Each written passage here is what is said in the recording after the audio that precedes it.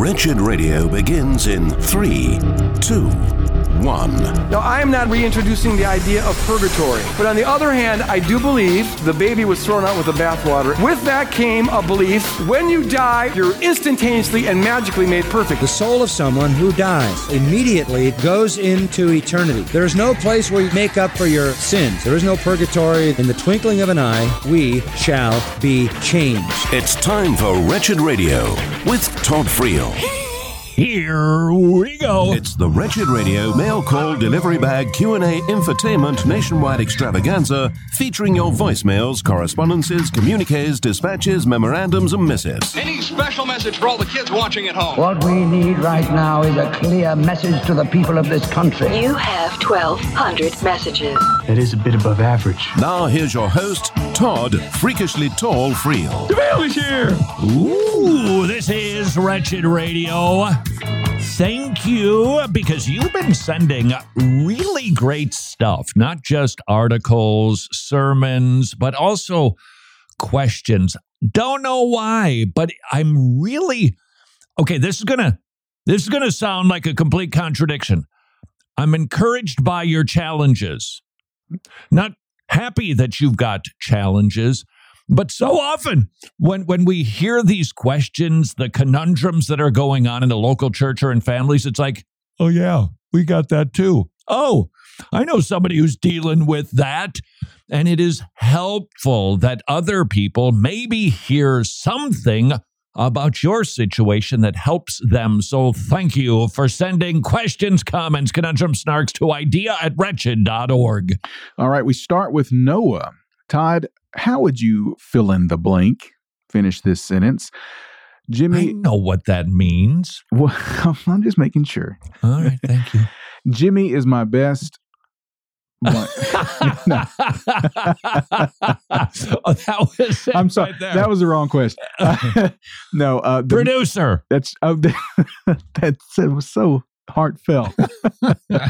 The main thing the church should be about is. Oh, wow. It is a fill in the blank. Okay, so now you're not messing anymore. Yeah. The main thing about the church, I don't know that we can pick a main thing. That's sort of like saying, what's God's most important attribute? Well, they're all like, So I think of a few things. The main thing about the church is the fidelity, making sure that we are doing all of the things that our Lord commands regarding church. That's why the study of ecclesiology is unfortunately overlooked, but really important because it helps us to know all of the components that the Bible actually speaks on regarding the church. It's not like we don't have any information about how a church is to operate. And so we see things like the preaching of the word, the reading of the word, prayers are being offered, fellowship of the saints, baptism, Lord's Supper, church discipline.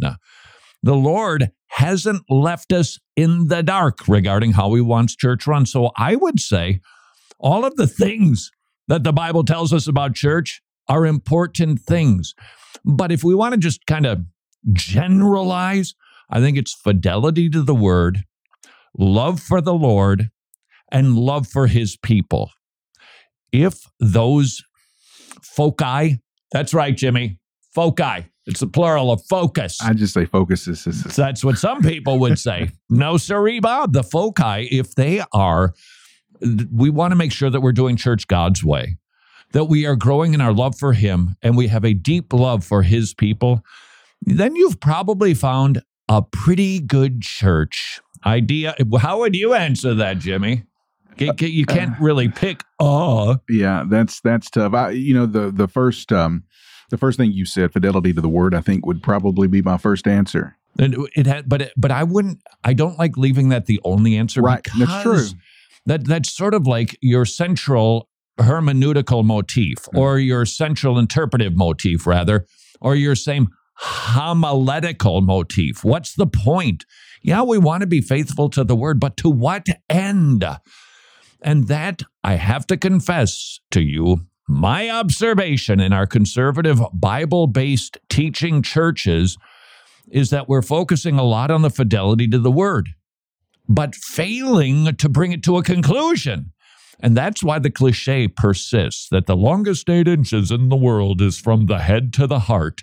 We need to make sure that what we're teaching Sunday school to the children, our homeschool teaching, whatever it is that you're involved in teaching, it isn't just theological information. God's word is not intended to be some sort of divine textbook, meaning we treat it like a science or a math book. Just remember this stuff, drill and kill. Imagine if we just did that with the Bible. And we've done that in the past. And I'm not saying it's a bad thing to have kids memorize Bible verses. No, you've got to memorize this many verses this week. I remember going through that, but that's not where we want it to end. Yes, we want our kids and ourselves to be memorizing Bible verses, but why? So that we can understand it like the Pythagorean theorem? I don't even know if that's right or not because it's a math thing and I have no clue. But is that what we want with our Bibles? To just know divinity without knowing God? Idea@wretched.org. All right, can you expound on that just a second? So, can the word become an idol? Well, sure. It can. And here's, look, I have a propensity for that. I love this stuff. I mean, I just dig it. I've said this before, but most people have a propensity towards something. Even just consider the realm of athletics. You dig particular sports. That's why we have a panoply of options. Some people like soccer. I don't know why, but you do. Football, tennis, whatever it is. Why? Well, you just dig it.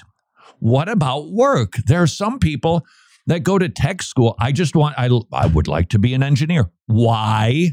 Because you dig it. And there are many of us who dig theology. And we got to be careful that we aren't just amassing a lot of knowledge. And I think one of the reasons, I think there's at least two reasons why we tend to do that. First of all, it's because we do love this stuff. It is a field of study that we just enjoy. Just like somebody who digs art, not just art, a particular period of art, and they know everything about the Impressionistic era. All the painters, when they lived, how they died, the progression of that particular form. Why? Well, I just like it. But see, all of those studies can't do what the Bible promises. The Bible promises you dig that word and you are going to love the Lord more. So I think one of the reasons that we have a tendency to focus on theology without having it travel to our hearts is because it's an intellectual pursuit that we simply enjoy. Number two, it takes work. You got to stop and think about this. I'm tempted. I don't think I'm going to do this because it would just, I think, feel weird. And I don't want to undermine anything that a pastor is doing. But on September 17th, I get to be at Faith Bible Church in St. Paul, Minnesota. You have to say it like that, or we will notice you're an alien to the great state of Minnesota. And we're going to be talking about the love of God in Christ Jesus. And I'm so tempted. I'm not going to do it, but I'm so tempted. If God's love is as expansive as the universe, just close your eyes and imagine for a second. It's like Atlas, the strong dude, and he's hunched over and he's got the world on his shoulder. Okay, you're Atlas, and you've got the universe on your back. It would be like you're just a little blip, and the universe is, wow, that's God's love on you. You got to think about that. You've got to take the time to ponder that, and you've got to let it sink in. Mrs. Friel and I have been talking about this a fair amount, and she said something that I think is the cry of a lot of hearts. I get that he loves and he's loved, but he loves me. That's a hard thing, isn't it? But he wants us to think like that. It will do things to you. It isn't just going to warm your heart. I'm telling you, it will sanctify you. It will grow you in holiness. It will cause you to go, why in the world would I want to look at something, do something, say something that the Lord who loves me hates? It'll grow you in sanctification. So make sure you're learning theology, but make sure that it is not stopping with a mere intellectual pursuit. Idea@wretched.org. All right, this is from Pamela. Todd, I just learned through a newsletter that Twitch is hosting a 24-hour streaming of Ask the AI Jesus, where people will be able to see and speak to Jesus' likeness, I guess. She's wondering, is this sacrilegious? Yes. Blasphemous, dumb. I don't know what a Twitch is. I mean, I got a couple of ticks myself, but I don't know what a Twitch is. This whole AI Jesus business, isn't it a trendy thing? I suspect churches will be doing something like this because it's what people dig. Here's a question for you. Why will probably millions of people, if they haven't already, because we've been seeing a number of these AI Jesus softwares or whatever the programs are, why are people digging it? I would say, let's just say there's 1 million people who have asked AI Jesus a question. How many of those 1 million people do you think have consulted the word that Jesus inspired called the Bible? How many out of 1 million? What do you think? I'll bet less than 1%. Why? Because it's trendy. It's kind of cool. It's kind of hip. Let's not be tempted to let AI lead us to AI Jesus. We've already got his word, and that's what we should be saying. Oh, you want to know what Jesus said? Here, open up your Bible. This is Wretched Radio. You're familiar with this sound. You're sitting in church. Your pastor is preaching. You have your John MacArthur Study Bible open. The pastor is reading the scripture, and all of a sudden you hear everybody in church turning the page because they all have the same MacArthur Study Bible. Why? Because it is so helpful to be able to read study notes underneath the verses to really grasp what God's Word is trying to teach. How would you like to share the joy of putting a John MacArthur Study Bible into the hands of a believer in the Philippines? They typically make about $12 to $15 per, not hour, per day. It's a luxury item, and it would be such a blessing. $25 a Bible, 4 Bibles, $100, or perhaps you could send a Bible to a brother or sister in the Philippines every single month. Would you please consider doing that to bring joy to our brothers and sisters? Wretched.org/Bible. Have you ever wanted to understand your Bible just a little bit better?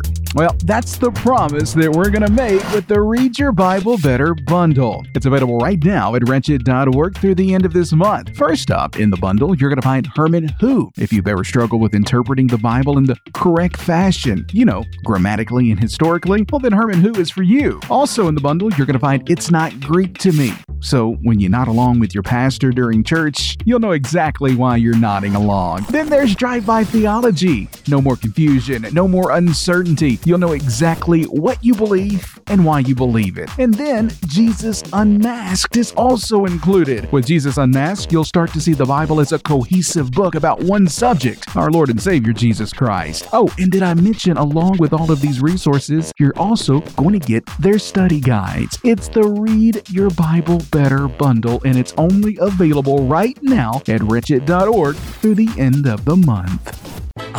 Some good news. 2 encouragements from the Tomorrow Clubs. They have hundreds of weekly kids meeting clubs in Eastern Europe, but now they've expanded to Africa, and the kids are swarming the Tomorrow Clubs. They have never seen greater attendance than the hundreds of new clubs that they are opening up in Africa.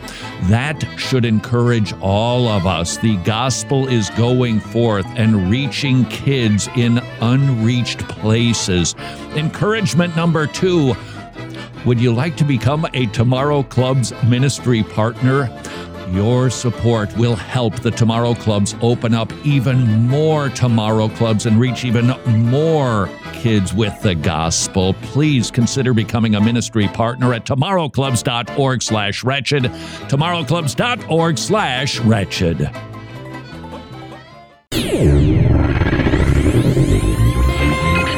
Important dates in Christian history. 1807. The British Parliament votes to abolish the slave trade. Its decision is owing in large part to the tireless efforts of the Christian politician William Wilberforce. Wilberforce's example spurred on abolitionist efforts in America for the next 55 years. This is Wretched Radio with Todd Friel. Forget John Lennon. But let's imagine this is Wretched Radio. Let's use our imaginations just for a moment to potentially reveal how preposterous and foolish it is to merely memorize biblical truths. Imagine a man who studies automobile repair. I mean, his nose is in all of the manuals online.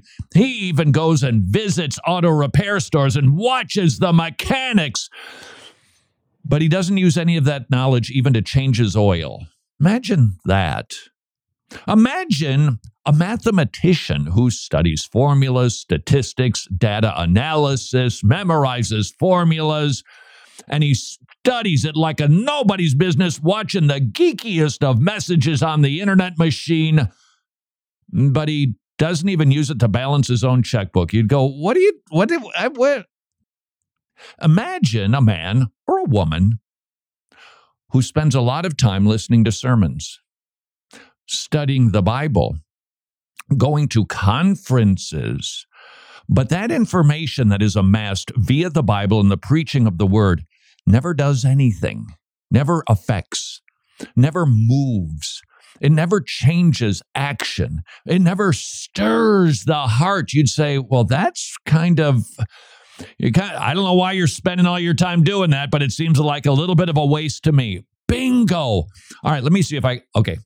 Would you like to know what I was singing in the shower this morning? You say, Friel, we'll let you tell us what you were singing. Just don't do the singing. Fair enough. Take my life and let it be consecrated, Lord, to thee. Take my moments and my days. Let them flow in ceaseless praise. Take my life, my life. My Lord, I pour at thy feet its treasure store. As it take my moments and my days, let them flow in ceaseless praise. Take my hands and let them move at the impulse of thy love. Take my feet and let them be swift and beautiful for thee. In other words, our theology isn't just stored in our noggins. It's got to make its way out. Now, there's a pretty decent chance that if you love theology, it's making its way to your feet and to your hands, and perhaps to your eyeballs, where you battle sin. You don't watch those things. You don't talk like that anymore. You don't go to those places, hang out with those people. That's good, but I would suggest this. If your theology is causing some of your behaviors to change, that's good. Don't hear me say otherwise. That's good. But if the knowledge that you've received through preaching and teaching has gone to your feet but bypassed your heart, then chances are you're using them tootsies for the wrong reasons. You're grinding. You're being obedient, and that's good. Don't get me wrong. Obedience is good even when you don't feel like it, but the Lord wants us to feel like it. He wants us to be, all right, Lord, you don't want me going there. I ain't going because I love you more. There's no way I would want to go to the lesser thing. So, yeah, obedience is good if it's been working its way out, but I would simply ask you to ask your own self, how's your heart being changed? Your motives, not just the obedience, but the motives for your obedience. And please note, I'm not talking about hyper grace here. That's an immediate ditch that you can fall into lickety-split. I'm not talking about that you can not ever think about the fear of God. Never think about worrying, that he's a consuming. No. He loves me. And he just doesn't. He understands that we're but dirt, so I don't need to worry about sin. Wrong. You do. And you should be afraid of him. That's right. I said afraid. And you should be fully aware of his holiness. And you surely should be aware of his displeasure, his frown when we sin, that those things are there too, and it's going to keep you from presuming on grace, which is what hyper grace does. It's a presumption of grace. Hey, man, just think about the gracilicious graciousness of the grace of God. And, man, that's all you got to do. No, it's not all you got to do.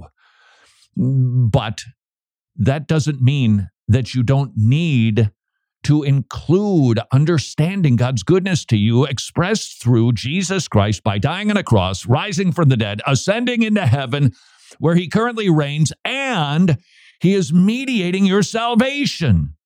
You need theology. I need theology. We need truth. We need the fear of God. But to suggest that warm emotions about God shouldn't at least be a part of that in some degree, certainly has to be as wrong as not wanting theology to be included in our thinking about God. Please send stuff to idea@wretched.org. All right, this one is... Jimmy, you know what this is doing? What is it? This is like a warm-up for September 17th. Oh, yeah. Yeah. Well, look, if I'm wrong, feel free to tell me. By all means, tell me. Because it seems in Christendom, you either see liberal Protestants, ooey-gooey business, NAR, gloppy love. You'll hear Joel Osteen slop being slung about the love of, just, and God. I get that. But it seems that we just have the other side where it's like sovereignty, election, justification, and those are magnificent, and we don't abandon those. We focus on those in order to what? What is the point of these doctrines? Okay, this is definitely something we'll be talking about in St. Paul, September 17th, Faith Bible Church. The relational aspect of the doctrine of justification. It is not merely a legal document that gets signed at your salvation. It does something. And so as you go about your business of learning more about the Lord, and now you've got your MacArthur Study Bible, you love reading your footnotes, cool, sweet, Now, when you go to Bible Hub, you're not just reading the text, you're reading the commentaries, you're diving deep. Rock on. But take the extra time and effort to let it change you, stir you, move you. Amen. Jimmy, I don't need to go to St. Paul now. That's pretty much it. That's it. Mm-hmm. Idea@wretched.org. All right, this one's from Vinny. Todd, I have a sensitive topic that I'm still wrestling with in my life, and I've asked my wife not to press me on it. However, she insists that I'm not willing to communicate with her and brings it up anyway whenever she feels like she needs to talk about it. Mm-hmm. So what should the posture of my heart be, and how should I approach it? Yeah. Here's what I'd love to do, Vinny. I don't want to talk about you. You have to, when you're talking to Vinny, you got to talk like that. I don't want to talk about you, Vinny, because I don't want to make you feel bad because I don't understand what it is you're dealing with. I don't know what it is. Whatever it is. So, Vinny, sorry, buddy. We're not going to talk about you. Let's talk about men in general. There's just something you don't want to talk about. It's work. You come home from work. How was work? I don't want to talk about it. Well, I would like to know what's going on. You said you had the project and you were wondering if your boss was going to talk to you about the... What's your response? I don't want to talk about it. Or your response could be, I told you I don't want to talk about it. Why do you keep bringing this up? And now you take your ire and you aim it directly at her. How do we respond in a marriage? And this is both ways, by the way, but sir, I'm looking at you because this is, in my estimation, and this is a hard book to write, but these are the types of things that make a man a man. These are the things. What did we do? Wild at Heart, and you got to go riding a four-wheeler, and you got to act all manly, and you got to go to a cage match. Okay, those are masculine expressions that are fine. That doesn't make you a masculine. It doesn't make you a man. What I think are the things that really make a man, a biblical man, is coming home and you even announce, honey, I've had a terrible day. I don't want to talk about it. So tell me, did you have your meeting? What do you do? Might I suggest, sir, you suck it up. You just suck it up. Okay, I don't want to talk about it. It appears she does. Now, could it be that you say, oh, sweetheart, if you don't mind, could we maybe talk about this later? Or could we just stall this until, I get myself in? I get that.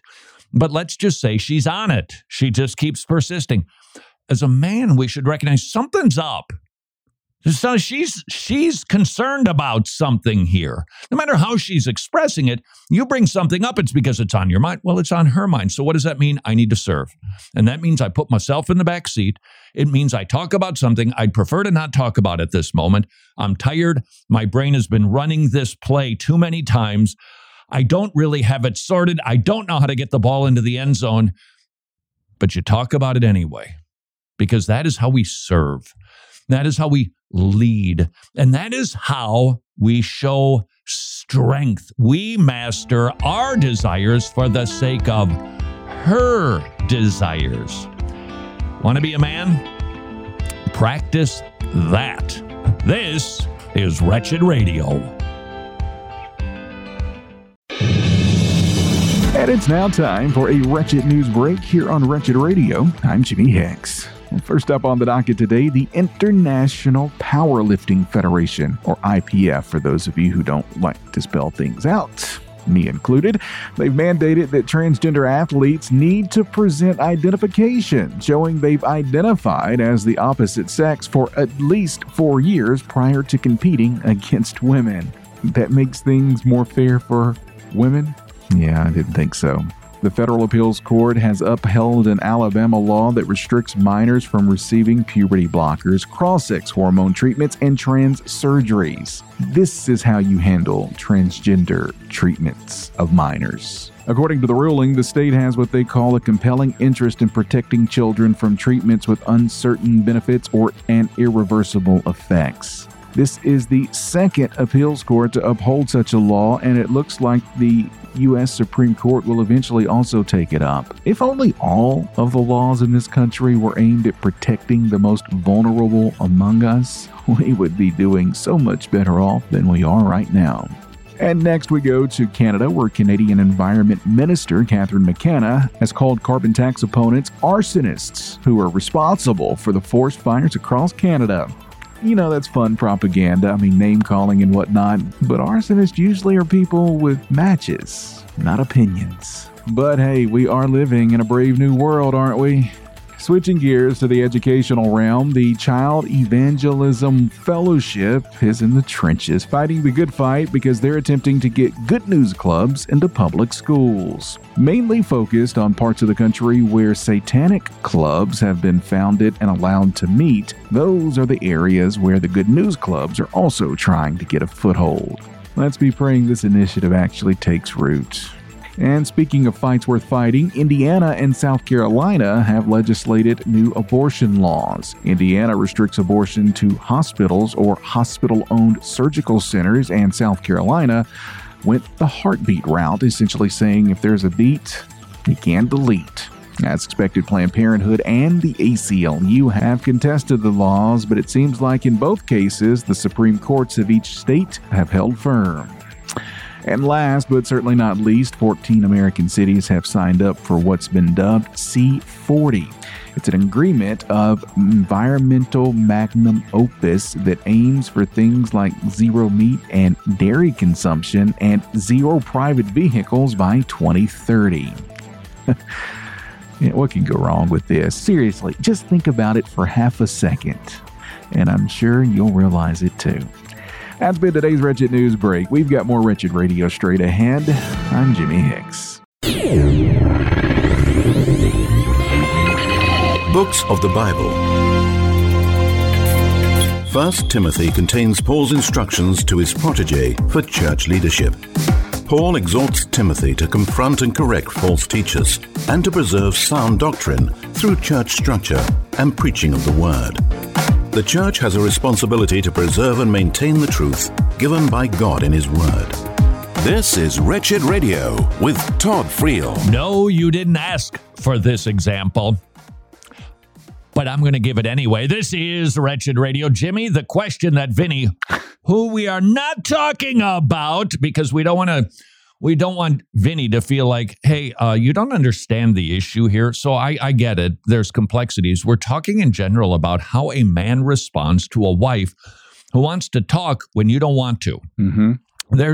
There's complexities to this. So, to say, well, no, there's never, you can't say, you just have to talk about it. Shut up, sir, and just be a man. Okay. There can be nuances to this. Right. For instance, sweetheart, clearly this is on your mind. Right now, could I just maybe have a little bit of time here to get this sorted? Can I put my thoughts together and then we can talk about it once we put the kids to bed? And you could even go further. But because right now, this issue for me, and now you're going to do something crazy, dude, going to be vulnerable. This issue for me, it's when I have to think about it and talk about it, it's unpleasant for me. So could we cap the conversation at X number of minutes? Those are all fair things to do. But the overall principle would be your wife can be a part of whatever it is that you're dealing with, even if you're not a fan of discussing it at the moment. She's one flesh with you. Yep. Jimmy, you just said something I think important. Yeah, I just said that there shouldn't be a situation that you're wrestling or struggling with at all that your wife is not also a part of, because she's struggling with it too. Yeah. So, okay. An example, you're not going to like this. In fact, I'm going to make a prediction, Jimmy. Out of the tens and tens of people, each and every one of them in about 30 seconds is going to go, oh, do you, really? Here it is. Maybe I mentioned, because I'm pretty much a crybaby when it comes to pain or discomfort. I got bit by something in the back of my leg, all right? And it's taken a while to heal. And Mrs. Friel always wants to look at it. And I don't want her. It's like, look, I got it. I know it's slow. Whatever the deal is, I don't know, but it's getting better now. But hey, can I take a look at that? And I don't feel like it. So you know what I do? I let her look. Do I like it? No. Does it make me happy? No. Why do I do it? It's because she's actually concerned. Isn't it funny that you can respond to something that you just don't feel like doing in a negative kind of way, and maybe even downright nasty kind of way, without stopping to think, why would my wife want to look at that disgusting bite on the back of my knee? Because she loves me and she cares. And for me to go, really? You just looked at it like this morning, okay? Why would, what? Duh. She's my one flesh. She is the back of my knee. Okay, that didn't come out exactly right, but my knee is her knee. I'm hers, she's mine. She has rights and access to that. Now, again, the complexities, nuances, got it. But the principle is, she wants to know. She wants to know, okay, then I'm going to talk about it because that's what she wants. And I want to put my needs behind her needs. And one of the things that might motivate you, sir, to be acting like that more is, I'm telling you, that's manly. That's what a dude does. Not a musclehead, not just getting bigger quads. It's putting myself subservient to others. Everybody, by the way, not just everybody. Others first. Esteem others as better than yourself. Read Romans 12. You just watch that theme keep popping up. You read Philippians chapter 2. It explodes. Now, I'm here to serve. Why? Because I've been served. Not papers. Well, not yet. But I've been served by the Lord who saved me. Look at how he served. We don't know how temptation is. It's always a tricky subject when it comes to Jesus and temptation. His temptations were real. As the divine Son of God, he couldn't succumb to those temptations. They were real, they were genuine, but he couldn't. Okay, so having said that, do you think that there were ever times when he just was tired, but somebody came to him. Can you imagine Jesus? Hey, Lord, I've got this. Nicodemus came to him when? At night. So let's just use sanctified imagination for a moment. That Jesus is tired. It's evening. He's been at this all day, sun up to sundown. Read Mark. Bang, bang, bang. Just moving, going, doing. And along comes this fellow who has religion questions. I really don't want to talk about this anymore. No, you can't imagine that, can you? Even though physically tired, perhaps having said the same thing 50 times that day, he served. He's our role model. And we study him, and then we behave like him increasingly. And as you do, you're going to become a real man, Don't be deceived by this. If you want to go to the gym and get buff, you go ahead and do that. That's fine. But that's not going to make you a man. That's not it. Because even if you walk down the street and the world goes, look at that guy, man, he's buff. Okay, so you've got the world's approval, perhaps. But what about the Lord's approval? Is he knocked out by your muscle mass or your hunting skills? No, but it's pleasing when he sees character. When a man who loves to go hunting hears his wife say, really, dear? See what I did there? Dear and fun. Really, dear? Are you going again this weekend? That man he's got a choice. He's going to go do a manly activity, or he's going to stay home and be a man, serve his wife, put his hunting needs behind him. That is manliness. Please send questions, comments, conundrums, snarks to idea@wretched.org. He is impressed by my fishing skills, though. I see. All right. This one is from Jesse. Todd, my husband and I officially started homeschooling our now fourth grader this past summer. Would you mind sharing some resources that you recommend about homeschooling? Well, for home, this is the recommendation. This is going to feel entirely unsatisfying, but I'm telling you, this is, I think, the best advice. When people ask, hey, what homeschool curriculum? There are a number of very fine ones. And I'm not even going to mention them because I don't want to drive you in that direction. Why? Because those homeschool curricula are different. They are different. There's one that's academic. Okay, it's apologia. It's really academic. There are others that are less so. So it's kind of, if you will, like the NASB versus the NLT, sort of, okay, which one does your kid need? That's the one you should get. And a lot of them are very fine, different strengths and weaknesses. How do you know which one to get? Don't ask people about the curriculum. What can you tell me about apologia? How did your kids do? What type of kid do you have that responded well? And what type of kid do you have who didn't respond well to that? As opposed to saying, what homeschool curriculum should I use? Because they're going to tell you, I would tell you which ones our kids used. And you don't need that. You know your kids. Now, here it comes. You need to go look at the panoply of options, and there are many of them, and take a look at them and try to fit that curriculum to your kid. And if you're just starting in the process, it could be a little hit or miss for a while. Furthermore, it could be different subjects, have different curriculum. So you're going to put together a bit of an eclectic mix. You've got a kid who's strong in math, but when it comes to art or vice versa, then you get that appropriate curriculum. Where do you get it? Where do you find all of those things? Because if you go Googling,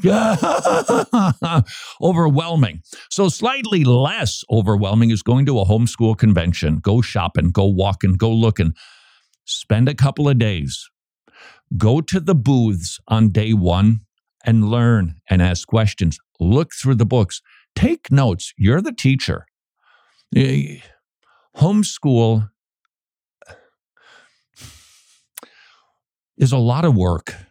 It's a lot of work. If you're not prepared to do the work, if you just give me the stuff, I give it to the kid, I get to do what I need to do, and then they turn in their papers and I get them graded eventually. That ain't good homeschooling. Good homeschooling is you're the teacher. You're the one who needs to make wise decisions. And you need to, therefore, put together the curriculum that is best for your kids. That's just some work. So you spend day one, you take your notes, maybe you go out to dinner that night. They usually have the homeschool that teach them diligently at those big water park places. So you go and do whatever and eat at Longhorn. And then the next day you go back again and you get focused and you get the ones you think are best. You bring them home. If they work out, great. If they don't, then you just go do the next one. Because one of the beauties of homeschooling is that you can custom design the curriculum for your kids based on their strengths and weaknesses. So, all that to say, you got a lot of work to do. This is Wretched Radio. Busy, busy, busy. Last year, Preborn Ministries provided over 92,000 ultrasounds. 54,000 babies were saved. 69 ultrasound machines were placed. 10,000 people responded to the gospel. Preborn Ministries, very busy, saving babies, saving souls. Would you please consider partnering with Preborn Ministries? $28 per ultrasound, 5 ultrasounds, $140. Yes, they are expensive, but they save lives. And Preborn Ministries uses good equipment with trained specialists, which is why the success rates are so staggeringly high at saving lives with Preborn. Please consider supporting Preborn at preborn.org/wretched, preborn.org/wretched. Thank you for tuning in to Wretched Radio today. And listen up, gospel partners. I also want to thank you for standing firm with us in the mission to reach millions of people around the world. Your ongoing support has been nothing short of incredible. But guess what? We are not done yet. No, not by a long shot. And we need you to keep standing firm with us as we continue sharing the life-changing gospel of our Lord Jesus Christ. As Ephesians 6:13 tells us, take up the full armor of God so that you will be able to resist on the evil day, having done everything to stand firm. And that's what we're desiring from you. And don't worry about wasteful spending, because 83% of every dollar you give goes directly to ministry. We're ECFA approved, and that's verifiable. So gospel partners, let's continue preaching the gospel to the lost, equipping people to preach the gospel, and strengthening the local church. Just visit wretched.org/donate. Wretched. Amazing grace. Amazing gospel. I know how you're feeling at the thought of switching from traditional health insurance to Medi-Share, which is affordable biblical health sharing. That's a big decision, and it can be kind of scary, which is why Mrs. Friel and I researched Medi-Share and determined, we can trust this ministry. Christians paying for the health needs of other Christians. It's a magnificent ministry.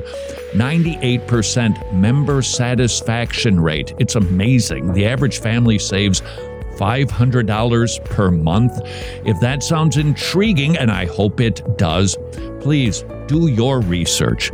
Visit Medi-Share.com/wretched, Medi-Share.com/wretched, or call them and talk to a really nice person at 844-34-BIBLE, 844-34-BIBLE, 844-34-BIBLE. Attributes of God. God is omniscient, meaning He knows all things. He knows all things past, present, and future. God does not learn new information, and nothing takes Him by surprise. He knows what will happen and is working all things for His glory and the good of those who love Him. This is Wretched Radio with Todd Friel. You don't even need to drop a dime. What does that mean? This is Wretched Radio. That would be a dated way of saying you don't even need to spend money to call, because back in the old days you did. You'd drop a dime. Then it became a quarter. Now you don't even find a payphone. You've got it in your back pocket. Please use it to call 1-877-282-BEEP, 1-877-282-BEEP. Beep. Beep. You waiting on me to ask a question? Yes, I am. What question do I have? Well, you said that there were a number of phone calls that we received on a particular subject, and you kind of have conglomerated them. That's right. I just made up a word. You condensed them into like one pithy thought. What was it? Well, they're asking about Christian nationalism and the relationship between church and state, and that you've been talking about recently. And basically wanting to know, well, okay, let's go back this week. We played the clip of the guy that spoke at the school board meeting, the Alex, pastor. I think something? Yeah. Up in York. Right. He's a pastor of a Bible church. Right.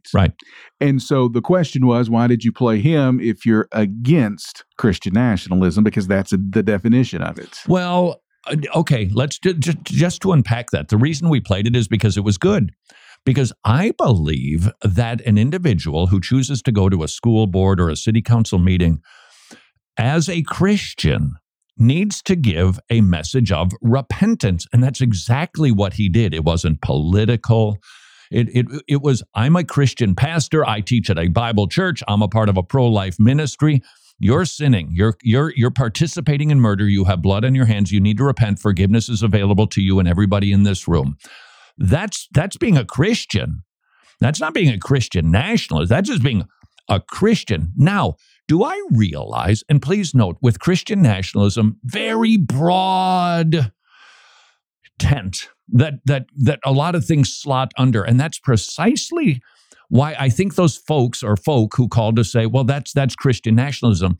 No, a Christian nationalist might do that, but that doesn't mean that I, as a not Christian nationalist, can't say that and go, that's good. There's some overlap. Now, I would actually suggest this, though. Depending on your shade of Christian nationalist, the Christian nationalist would go to the city council meeting and say, and here's why you need to repent, as opposed to, because God is going to judge you, which is, I think, exactly what that pastor in New York City did. Talked about the judgment of God. It's coming. You better escape the wrath that is to come. That's a Christian message. The Christian nationalism, depending on their stripe, is going to probably talk a little differently than that fellow did.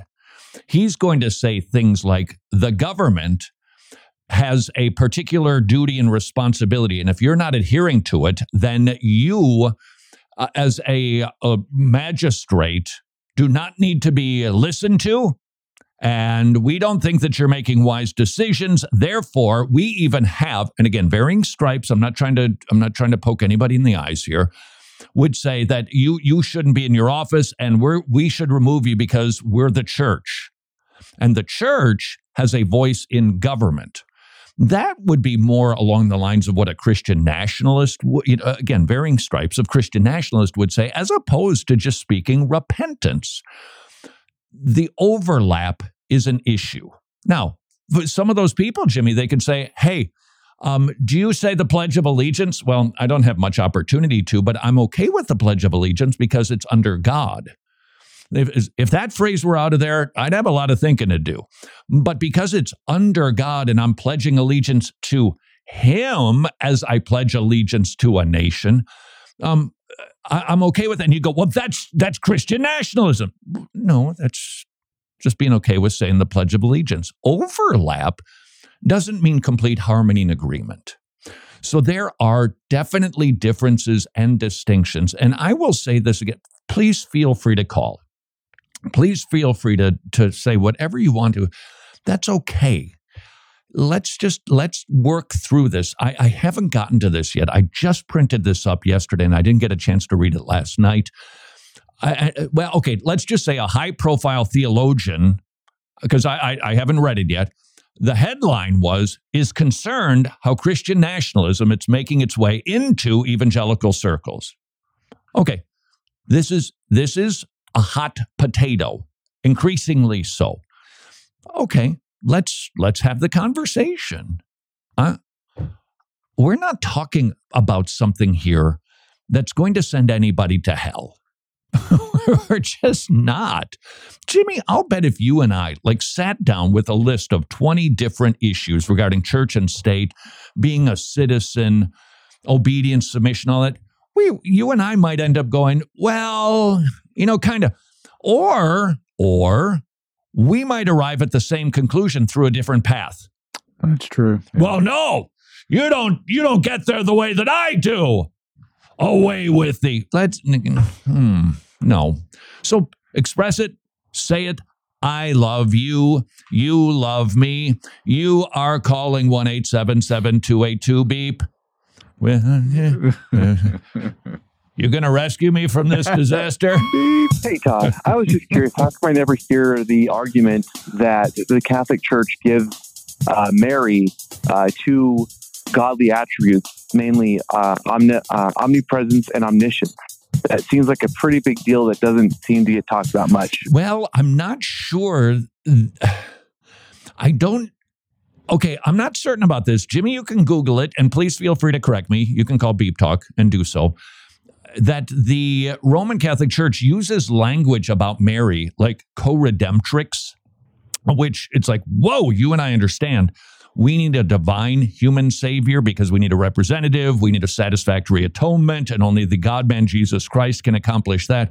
But I'm not aware that the Catholic Church ascribes divinity. They will say she's the Theotokos, and even that word can be understood two different ways, that she's the mother of God, but isn't divine. Now, they elevate her status to that, but I'm not sure, in fairness, I'm not sure that they say that explicitly. Jimmy, it looks like you're Googling, so yeah, I'm looking. Let me know if I've got that wrong. Nevertheless, well, there's certain things they can't. And so you'd expect to see some inconsistencies because it's a doctrine that I think grieves Mary. Think Magnificat. The gratitude, God, you've chosen me because I need a savior too. Blessed is the woman that nursed thee, the paps from which thou hast sucked. Nay, rather, blessed are those who hear the word of God and keep it in their hearts. Jesus loved his mother. Jesus was submissive to his mother growing up. That perfect obedience as a child. But he didn't raise her to divine status, and we shouldn't either. And I think if she knew that were happening now for about 1,500 years, she'd be grieved by it. You find anything that says the Catholic Church identifies her as divine in any way? Kind of. So this is called Catholic Mariology. Yeah. And it says that because she was conceived and born without sin, Mary is seen as having a singular divinity above the saints, receiving higher level of veneration than all angelic spirits and blessed souls. Yeah, that's bad. Yeah. That's really bad. And let's just do that infinite regress, shall we? How is Mary born without sin? I can explain it with Jesus, the seed, the overshadowing. Got it. Mary. Which one of her parents? So in order for her to be sinless, then her parents would have to be sinless. And you know what that means? Then her grandparents would have to be sinless and great-grandparents, et cetera, et cetera, et cetera. So if they are elevating her status, she's a human who needs a savior. Was she blessed? Yes. Was she chosen by God for something? Wow. Absolutely. That's why we do honor her. She raised our savior. She took care of him. Yeah, we're grateful for that, but divine status? Nope. There is only one who has that. God himself. Hi, Todd. Just calling to say thank you. Yeah. Huh. This is sort of like the love of God business. I'm gonna wrestle with this one, aren't I? No, you're so helpful. Hi, Todd. Just calling to say thank you for defending us ladies who leave the cabinets open because we are busy and it falls out of our brains. My husband has regularly told me that he's just going to take the doors off the cabinets, and he probably should. Jimmy, you are in good company. You know what I hear there? What? A failure to submit. Oh, wow. Wow. You know, I hope your wife doesn't listen to this program because it's going to be a long weekend for you. It does seem to be that people, and I suspect that there are men who do that too. Could it be absent-mindedness? Yes. Could it be that they're just preoccupied? Yes. And if that's the case, they're not sinning. Now, if they're doing it just to get up your nose, yeah, that would be a sin. And I suspect that Jimmy's wife is doing it for that very reason. So she's a sinner. Well, I join her in that sin, quite honestly. If I ever were invited to your home. Until tomorrow, go serve your king.